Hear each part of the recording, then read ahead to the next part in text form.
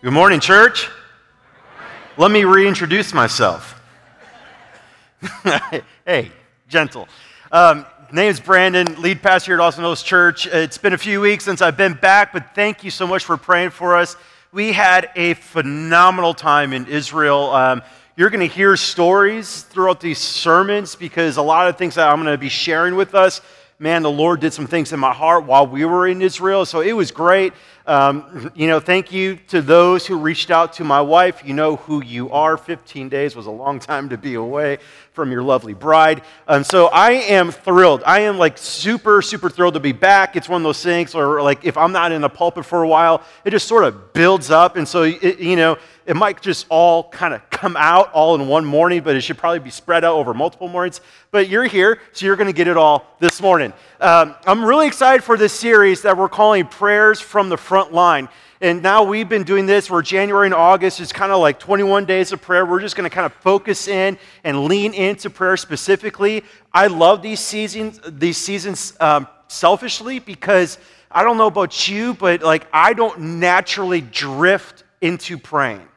Right? I don't naturally drift into righteousness, into doing the right things. It's easier to naturally drift into selfishness. And so I love these things because it allows us to kind of get a little bit more intentional, lean in a little bit more, draw near to God intentionally. And so during this season of 21 days of prayer, instead of coming together as a church body on a Wednesday or whatever, because we know that school's starting up and people are trying to get in their last round of vacations and all that kind of stuff, that we wanted to do something very specific, as Pastor Nima Wright talked about.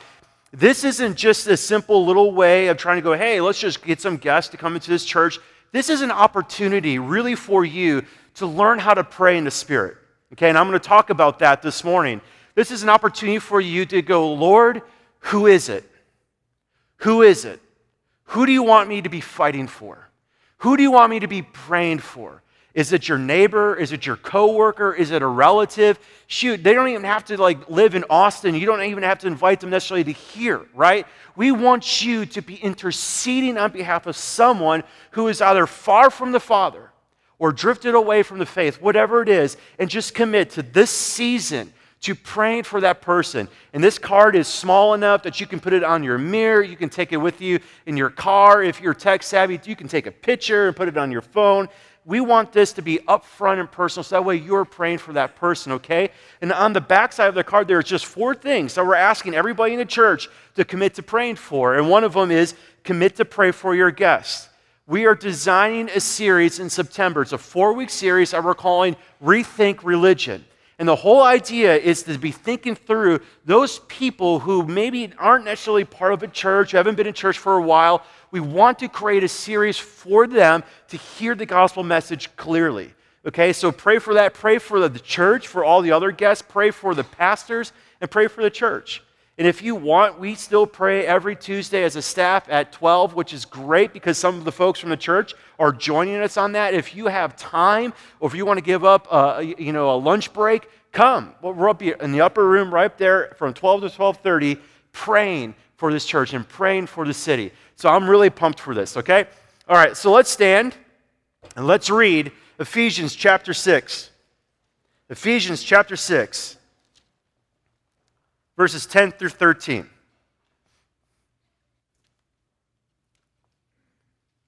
And as I read this, I want you to hear these words clearly. Paul writes, "Finally, be strong in the Lord, and in the strength of his might, put on the whole armor of God, that you may be able to stand against the schemes of the devil. For we do not wrestle against flesh and blood, but against the rulers, against the authorities, against the cosmic powers over this present darkness, against the spiritual forces of evil in the heavenly places. Therefore, take up the whole armor of God, that you may be able to withstand in the evil day, and having done all, to stand firm." Father, we come to you this morning in Jesus' name. We ask that you would show us your heart. Lord, we ask that you would show us your favor and your goodness and your grace this morning. Lord, I'm asking that your Spirit would stir in us exactly what it is that we need to hear this morning. Father, I continue to pray for us as a church that we would be a praying church, that we would understand that prayer is the most important thing we can do, that prayer is the ministry. And Lord, I ask that that message comes out loud and clear this morning through your word. We pray this in Christ's name. Amen. You can take a seat. Now, up north during the winter seasons, like right now, like down here in the south, this is like the cruel end of summer where you're like, oh my goodness, could the temperature change? It could snap. But listen, folks, it's 3 months, okay? Like I'm already noticing that Texans complain about the heat. I'm like, come on, you chose to live here. It's like, 3 months, okay? 3 months of heat is not bad. Up north, we have to deal with 6 months of cold, okay? I would trade 3 months of heat for 6 months of cold. And so, like, with the cold, there's not a lot of things that you can actually do outside. At least that was my excuse. I don't like being cold, so I didn't get into downhill skiing and snowboarding and ice fishing. Ice fishing, really. That's the stupidest thing in the world. It really is. Let's sit on a block of ice, drill a little hole in a shanty, and drink beer all day. It's a horrible thing. Anywho, we're not here talking about that. So we had to adjust to certain things, and so we had to help our kids adjust through the winter season. And up in Minnesota, one of the things that you have to be part of in order to survive the winter is you got to know how to ice skate, okay? I'm not real graceful on the ice, so I never really ice skated. And so we tried to get our kids to do ice skating. And, Addie was too little to do it, but we have Cora, our oldest. She's a ballerina, so she just naturally took to figure skating. It was just real easy for her. And my son, he tried to put on ice skates, and it was not pretty. He just kept falling and, over and over and over. And so one of the things that we ended up doing every single year is we built a little ice rink in our backyard. You just get a couple 2x12 stacked up on each other, put a tarp, put water in it, and you got an ice rink. Like, that was it. And so my son, over time, he wanted to learn to play hockey because some of his friends were playing hockey. And so what was fascinating was when he went to his first hockey practice and he got himself all geared up, right? Like, he immediately looked like a different boy because, like, my son at that point was real skinny, but now he's, like, real stocky. And he gets on the ice and he's super timid at first, like, Dennis, and then he takes a fall and he just, like, was astonished that it didn't hurt. And he got up and he just looked at us and smiled. And then he just went crazy. It was phenomenal because he was learning the importance of the pad and the gear and the hockey armor because it didn't hurt. And this provided hours of parental entertainment. We would sit on the stands and just enjoy this. He would just go crazy. He didn't know how to stop, and he would just fly into the wall and get up and laugh. He would go up in the stands. We're like, this is great, So I took him to his first NHL game. We went to the Minnesota Wild, and we had ringside tickets, so we were able to sit right by the glass. And my son was so enamored. Like, have you ever been to a professional hockey game? It is awesome, okay? I mean, these guys are skating 30-some miles an hour as projectiles and just flying into each other. And my son was just like dudes were getting checked right on the boards right in front of him. And the next day, this is so funny. I'm dying because I remember seeing this. The next day we had hockey practice. And he got all suited up. He gets on the ice. I go up in the stands to watch. And all of a sudden, out of nowhere, I hear, "Dad, watch!" Halfway across the hockey rink, I'm watching him. And he just starts to go at it. And then I see in the distance, about 3/4 across the rink, this poor kid. He has no idea. He has no idea what's coming. He's just doing his own thing. And I'm watching this. I'm like, is my son going for him? I couldn't tell, right? He's just picking up speed and speed and speed. I'm like, oh my gosh, I hope he misses him. I hope he misses him. My son just, boom, just nails this kid. And this kid goes flying, and my son goes down. He gets him. He's like, wasn't that awesome, Dad? And I'm trying to not laugh, right? There's this parental embarrassment, but at the same time, there's this really sick pride, attaboy. And lo and behold, the other son's dad was right next to me, And then my son gets back up, and he picks another victim. And I was like, Brayden, no! I share all of that because something changed in my son's mind when he put on the gear. He couldn't ice skate for the life of him, but the moment he put on the hockey gear, he understood that there was no need to be afraid of the ice. There was no need to be afraid to fall. I can use it exactly the way it is. I'm not afraid of the puck. If the puck hits me, it's going to bounce right off. If I hit a kid, it isn't going to hurt. Like, he understood the importance of wearing the hockey gear. Now, I say that because we have to understand this text is meant to kind of equip us the same way. Like, when Paul's writing here in Ephesians, it's the end of this beautiful letter that just portrays the magnificence of the gospel of Jesus Christ. And he says in that first word there, he says, finally. Like, this isn't a throwaway thing. This isn't like Paul saying, oh my goodness, I forgot to mention this. And by the way, do this. This is like Paul's way of saying everything we talked about, the gospel, the new life, the new creation, everything is wrapped up in here. And when you put on this armor, when you put on the full armor of God, it ought to change your perspective. It ought to change how you see your life. It ought to change how you see your relationships. It ought to change how you see your vocation in this world. It ought to change how you see every single thing.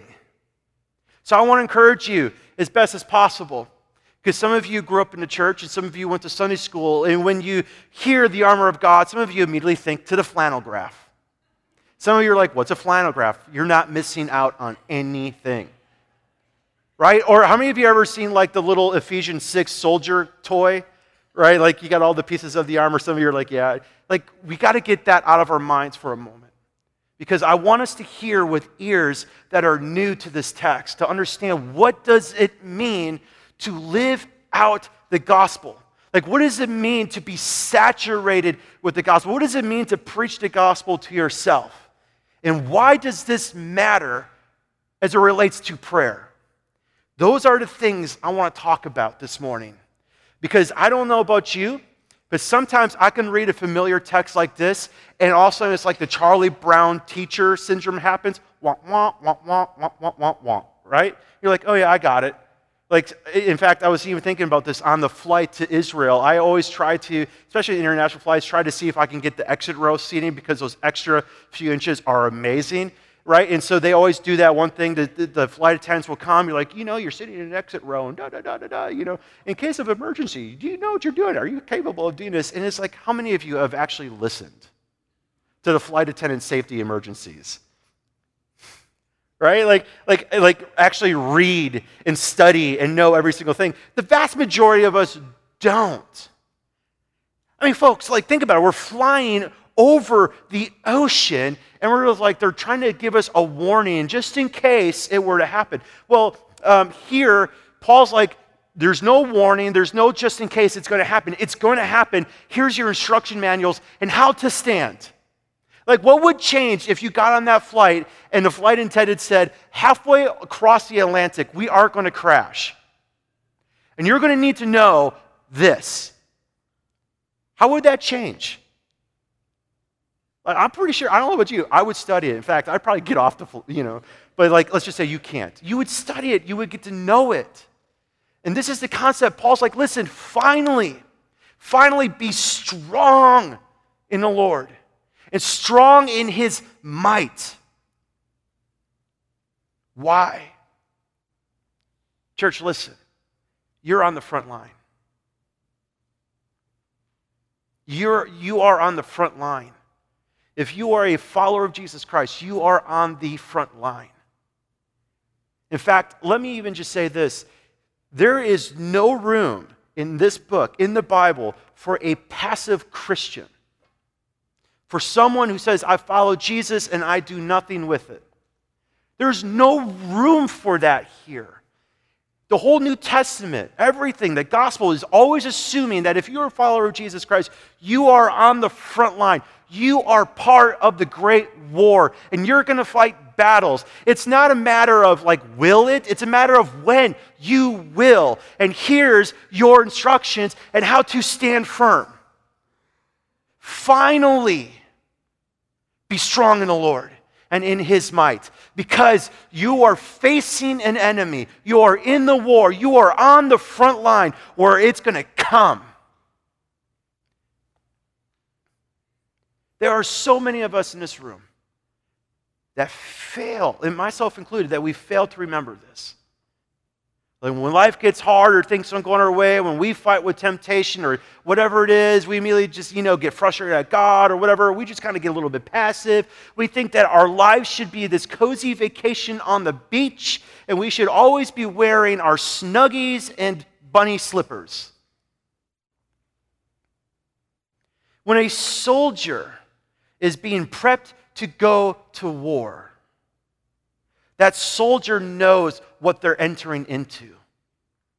They know what lies ahead of them. They know that when they get on the turf, all hell is there to meet them. And so they prepare accordingly. They don't put in their bags a blanket, a beach, and sunscreen expecting to have a vacation.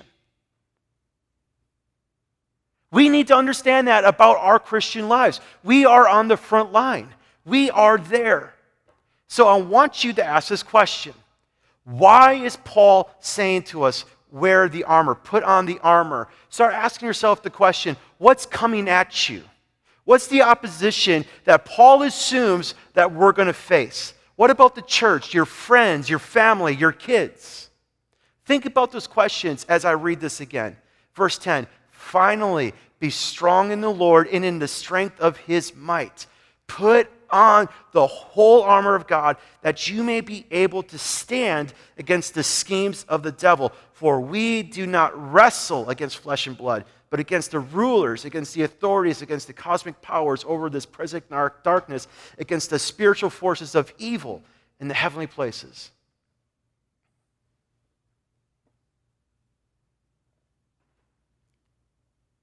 You got to let that one sink in. Like, this isn't just like, oh, man, this is kind of cool stuff in the Bible.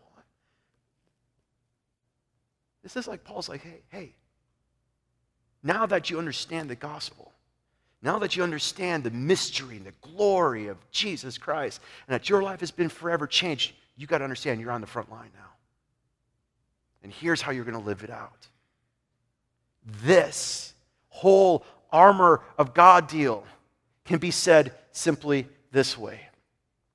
It is the application of the gospel. This is just another illustration. This is just another picture of Paul saying to the church, saying, this is how you live the gospel out. You put the full armor on. You have to put it all on. And he gives it in 3 real specific points. He tells them, be strong. This is going to be an important little point here because of the tense that Paul wrote this in. He says, be strong. So, put on the full armor of God. And then he tells them to basically to stand, all right? Be strong, put on the full armor of God, and he tells them to stand 4 times. 4 times he tells them to stand.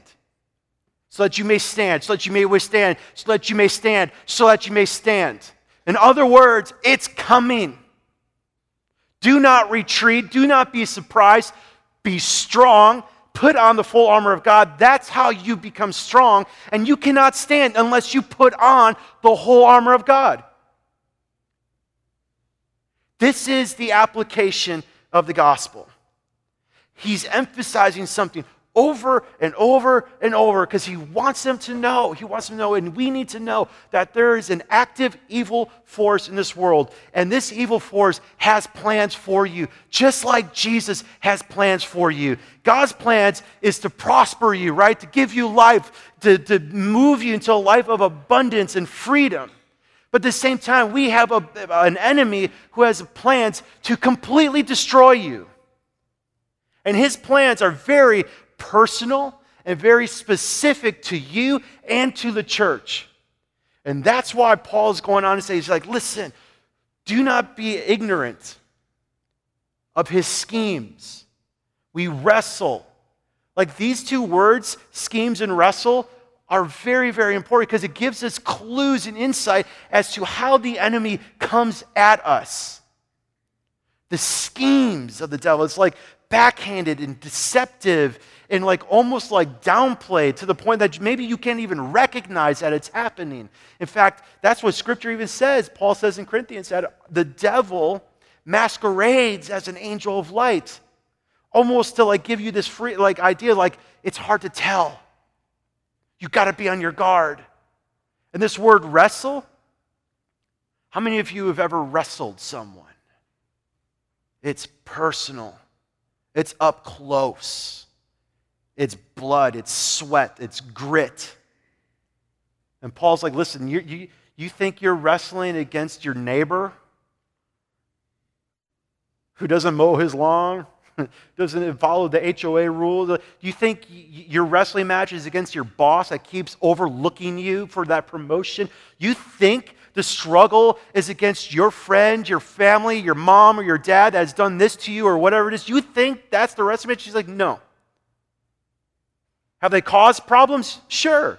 But the real problem is, the real wrestling matches is with the evil, the powers and principalities, which, church, we learned about in Colossians, that Jesus ripped them and stripped them and disarmed them of their power. But we're still in a battle. We fight from victory. We don't fight to gain the victory. Yes, the war is over, but they're still defeated and they're still going to fight. C.S. Lewis makes a point here to say that Christians are oftentimes, they fall into one of two errors. And he writes this in the Screwtape Letters. He says that we either take him altogether too seriously or we don't take him seriously enough. Right? Like that's true. Like when we start talking about spiritual warfare, like some people can start to freak out. Like there's some people who be like, oh my goodness, are we going to become that church? Eyes rolling back in the head spinning. Are we are we all spiritual? We'll pass out the snakes later in the service, by the way. Just be patient. Joke. That was a joke. Right? Some of us, we think that if anything and everything goes wrong is because there's a demon behind every bush. If you didn't get that parking space, the devil's against you. It's like, no. You just didn't get that parking spot. And there's some of us who just completely ignore him. Who pretend he's not there. Not a factor. I'm going to say this. Satan could care less if you recognize him or not. He could really, honestly care less if you believe in him or not. It doesn't matter to him. So I want to say something that might freak some of you out, but I want you to hear me. Okay? I want you to hear me. Every single one of you have encountered demons, and frequently.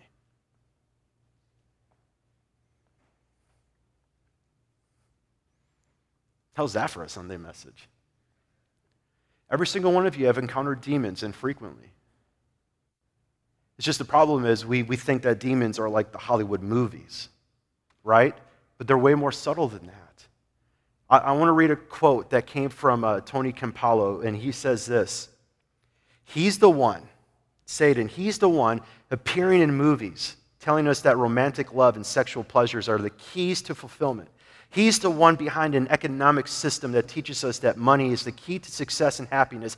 He's the one who sits in the psychologist's chair offering ultimate hope in life apart from God. He works in and through governments that coddle people into thinking that government help is the answer. He's the one teaching from our pulpits that life is about you, that God wants to make you rich, that hell is not for real, and that the standards of the Bible are for a different time and place. He's the one who whispers to you that it's a ridiculous idea to believe in him. Do you think you've encountered a demon? Or the work of a demon? Yes. Absolutely. Jesus' ministry went into enemy-occupied territory. We're on the front lines. We just tend to downplay that to our own peril. Do you wonder why we so oftentimes fall into sin and temptation and don't live the life that's promised in here? Well, quite frankly, it's because we are not aware and standing our ground against the evil forces. We downplay them. And that's why Paul's saying, it's like, listen, finally, be strong in the Lord and in his might. He doesn't care. Listen, he doesn't care if you recognize him or not, because he's going after your destruction. He's not going after fame or popularity. He's not going after that. He already knows he's done. He's just out to wound you, to destroy you, to make you question God's goodness, to put these subtle doubts in your mind. Is God good? Is God real? Martin Luther struggled with this all the time. His biggest struggle was, yes, God is good, but is he good to me? The devil just simply wants us to either doubt God in his word or neglect God in his word altogether. That is, if I were to summarize the general scheme of the enemy, it's that. To get you to doubt God in his word and to neglect him altogether. Because James says in the book of James, like, hey, here's the best tactic. You draw near to God, right? He'll draw near to you. If you resist the devil, he will flee. But the impetus there is your relationship with the Father. So the more we neglect God, the more we question God, the more we doubt his goodness and his word, man, you're leaving yourself as open prey.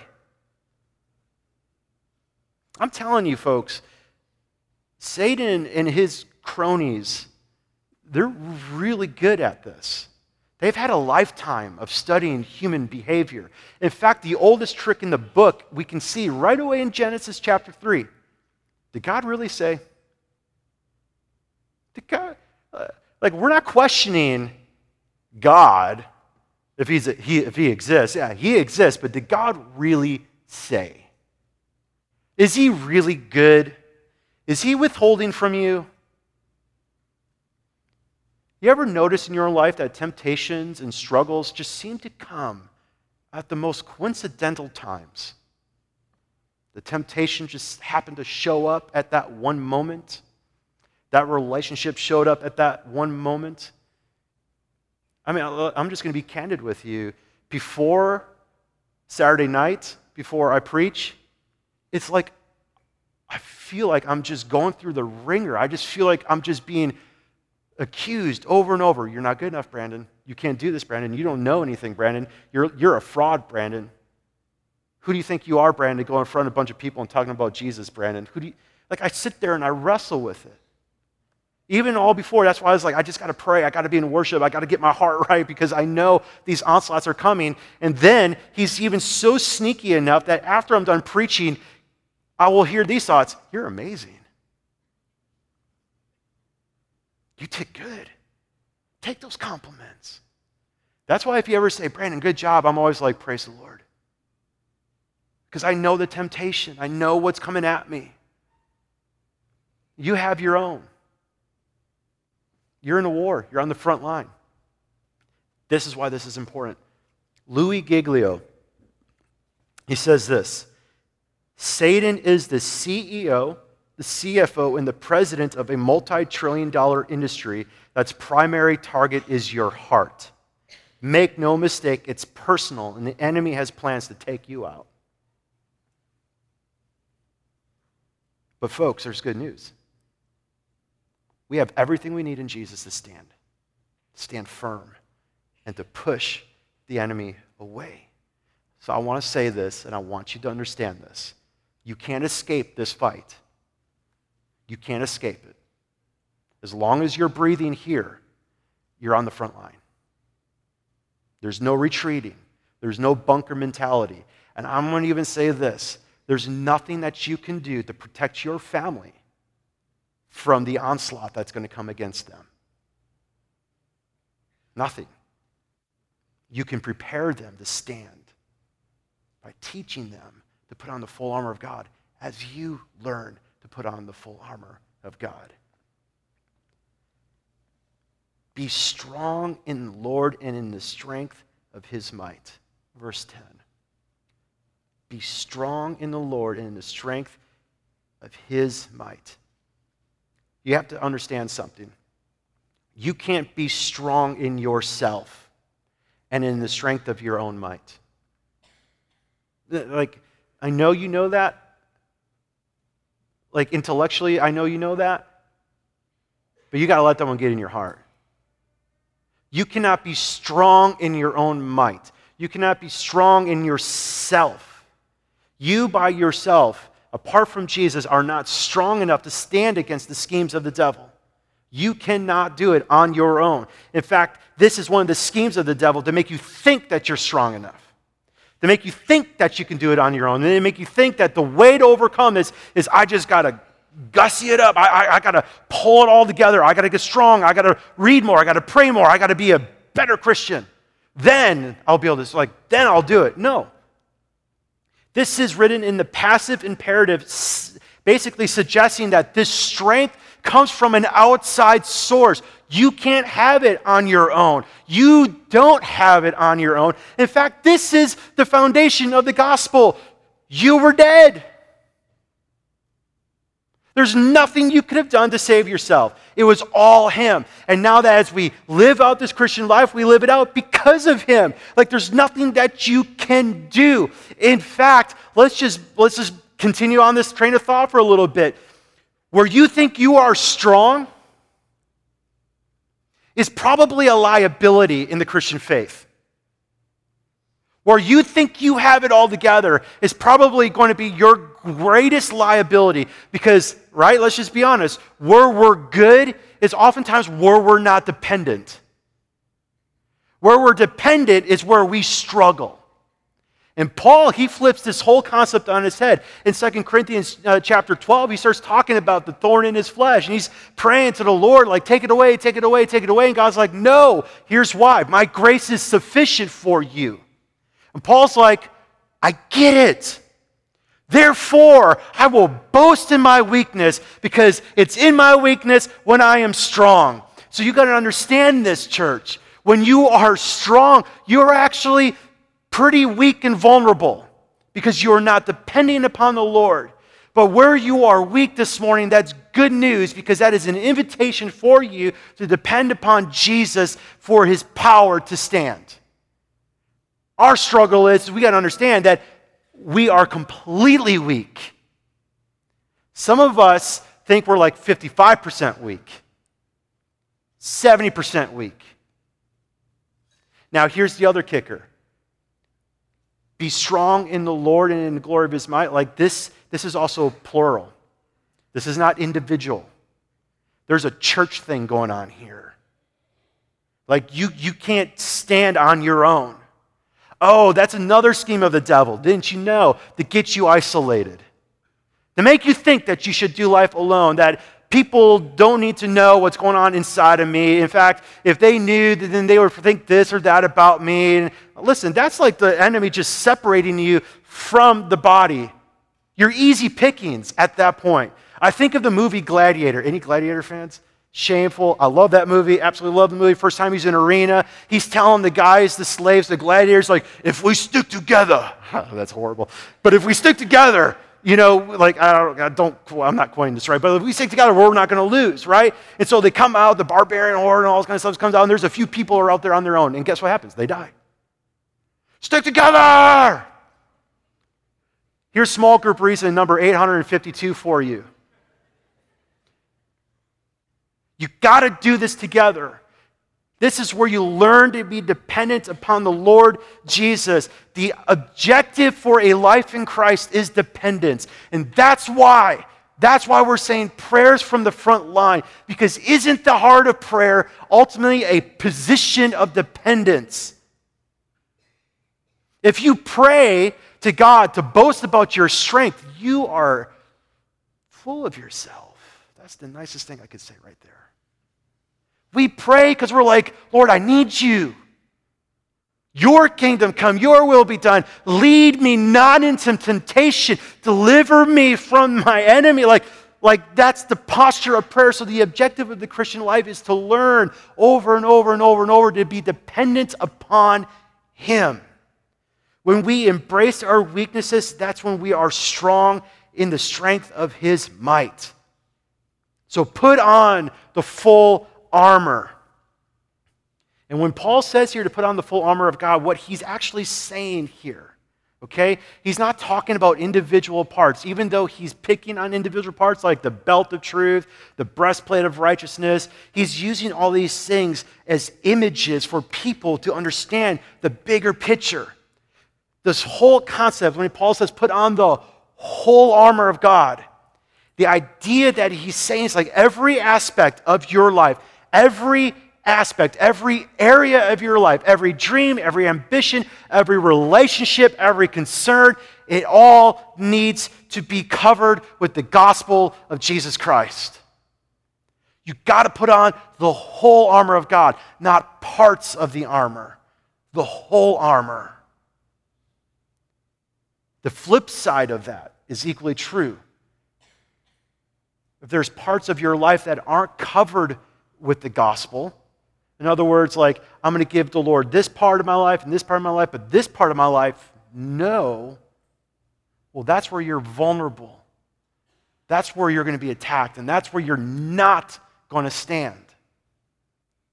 Like, let me just say that again. Like, you think you might stand there. The reality is, if it's not covered there, if you're not dependent in the Lord there, you will not stand. You just won't, because you're trying to do it in your own strength. So put on the belt of truth. Put on the breastplate of righteousness. Can I just say this? If I were to describe the armor of God with one word, do you know what word I would use? Come on, it's the Sunday school answer. Jesus. This language of the armor of God is Old Testament. I mean, I'm not going to go through it, but you can go to Isaiah chapter 11. You can go to Isaiah chapter 52. You can go to Isaiah chapter 59. And you're going to see pieces of the armor of God right there talking about the Messiah. Jesus is the full armor of God. A buddy of mine said it this way: God's armor is Jesus, and the last time he wore it, he won it all. He took it all. He took on sin and death. He took on the schemes and the plans of the devil and overcame them. Listen to this. The brunt and the full force of evil and darkness was completely absorbed by Jesus. Isn't that the purpose of armor? To absorb the blows so you don't have to? And now as believers, we're told that our life is hid in Christ. And so put on the full armor of God. This is another way of saying this is the new creation. This is your identity. Your life is Christ. You can't just put pieces of it on. It's the whole thing. So put on the belt of truth. Sorry. I told you, there's just things that are flying through my head, and I'm just thinking about the airport trip. So, yeah, I might as well, because you're like, what are you going to talk about? It's probably not even that funny, but I got to share it, because I got to get off of my mind, or else I'm not going to move forward. You ever, when you go through airport security, you ever get nervous by taking off your belt? I do, because one time, they almost fell, right? Think about that image. The belt is so incredibly important. It goes around your core. For a soldier, it's the thing that strapped and held everything together. And when they were ready to attack, they would lift up, their tunic, and they would tighten their belt so they can be nimble and run. It was the main aspect of everything. And when we start thinking about the belt of truth, we are automatically trained to start thinking about what? What is truth? But what if we just, instead of leaping to that, we started with how the Bible starts with truth and say, who is truth?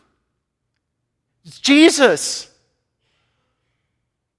So just put on the belt of truth it's Jesus. He's the center of everything. He holds everything together. He's your identity. But not only that belt of truth is God's word, because God's word is Jesus, right? And so we understand that. So a lot of us, I'm going to meddle a little bit here, okay? So hang with me. Yeah, I'm going to go there. We need to ground our lives not on our perspective of the Bible. We ground our lives on the Bible from God's perspective. We don't change this based upon the public opinion of culture, of fads, of new study and new technologies and all these things. Like, you don't change this based upon how you feel. I don't feel this. I don't agree with this, so everything else is good, but not this part. Listen, like, you can't do that. The belt of truth is primarily putting on Jesus, but everything that he gave us.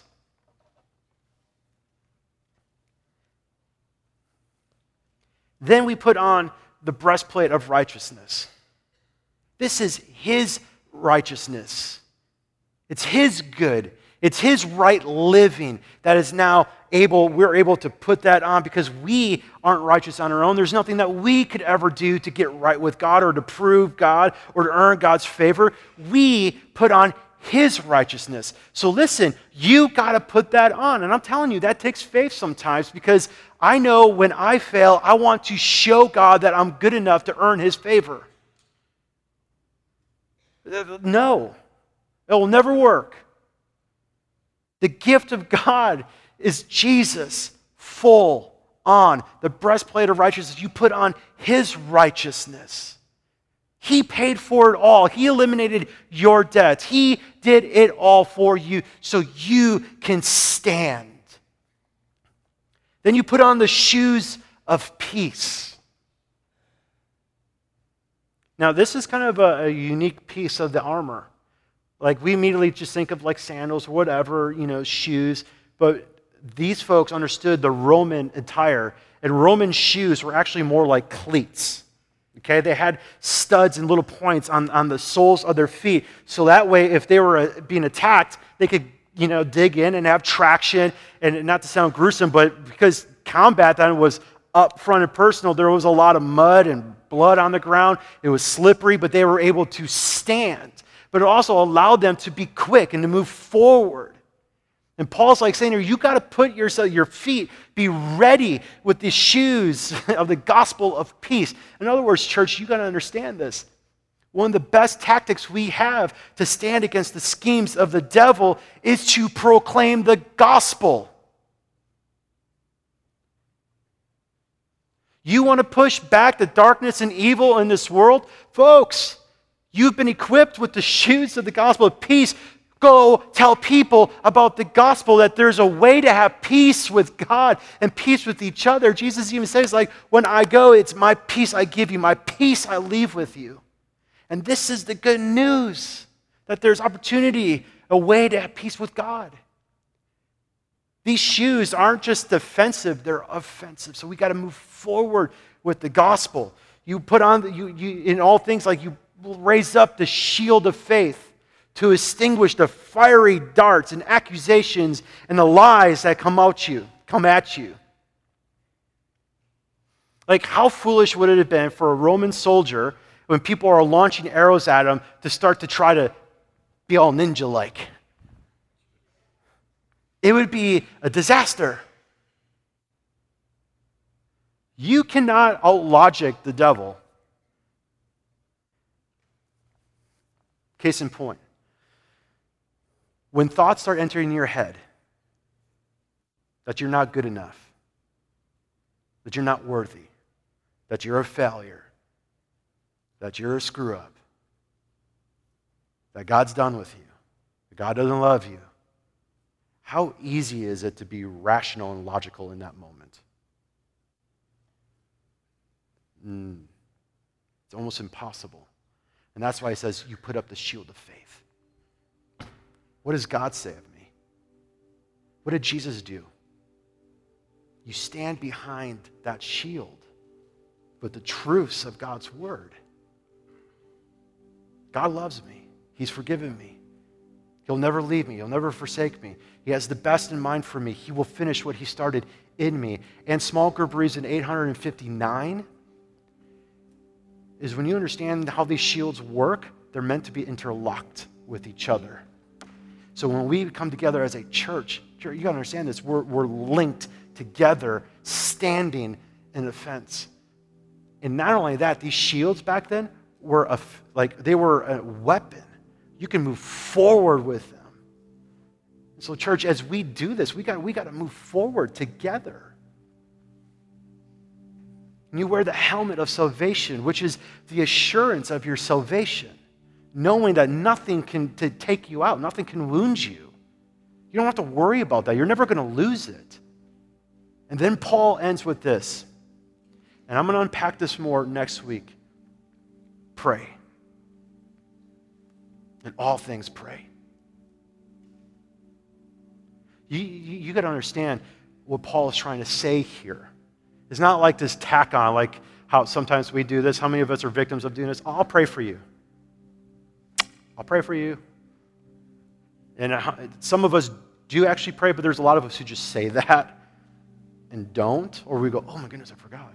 Like, this wasn't a throwaway for Paul. This was Paul saying, listen, you can only put on the whole armor of God, get this, if you pray.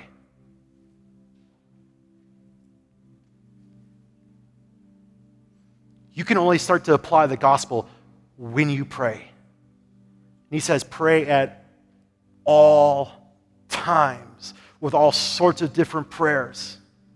You pray for the saints, your brothers and sisters. You pray. It's there where we get dependent. It's there where we're like, okay, Lord, what does your Spirit want? And he starts to put things in our hearts to be praying for and to be leaning into. You pray.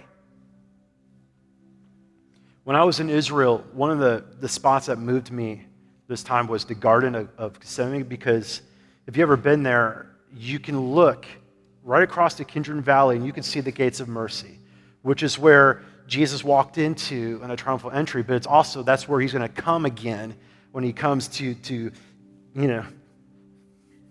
take things. And as he's sitting there, he told his disciples to watch and pray. Watch and pray so that you don't fall into temptation. The spirit is willing. The flesh is weak. Jesus finds an olive tree or some stone there, and I'm just picturing this as I'm there, and he's praying. And he comes back and he finds his disciples sleeping. Couldn't you stay awake? Unfortunately, that is the nature of the church. There's many in the church, many of us who are just sleeping. And God's like, you got to be awake. Your enemy is a hunter. He's prowling around like a lion. See, I knew cats were evil. Come on, that was a joke. Got a little heavy there. But he's just like, listen, you got to be watching and praying. He's going to come. And then in that whole story, he says, see, the hour is at hand. And he can see the guards coming from the gates of mercy to come get him. And when those guards showed up, who stood in his place? Jesus. Who fled?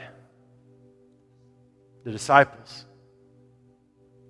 It is no mistake that they fled because they weren't praying. We cannot downplay prayer. Prayer is where we put on the armor. Prayer is not just preparation. Prayer is what you do all the time. Prayer is the ministry. We got to understand that, church. We're on the front lines. So we need to be a praying church. And so when we talk about invite your one, and we talk about praying for that person, this is what we have in mind. We want to be fighting for people. We need to be advancing with the gospel of peace. And as we do that, we got to make sure that we're covered with the fullness of Jesus so that way we can stand firm. We don't fight to gain victory. We fight from victory because he already disarmed our enemy. Would you join me in prayer? Father, I thank you for your word. I thank you that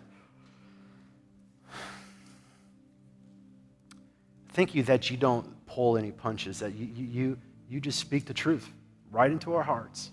to encourage us, because just like a good father, you want us to live this life the way it was meant to be lived. But at the same time, God, you know more than we do that the church is meant to be a force for good in this world, that we are to be shining lights and being salt in this world. Father, I ask that you would do only what you could do in our hearts. For my brothers and sisters in this room this morning who are under fierce opposition right now, who are going through the ringer, who are feeling like in the trenches of war, Father, I pray that they would understand that they are only strong when they admit and embrace their weakness, and that you've given us everything we need to stand strong in the Lord and not in ourselves. So, Lord, would you make Austin Oaks a praying church? In Jesus' name.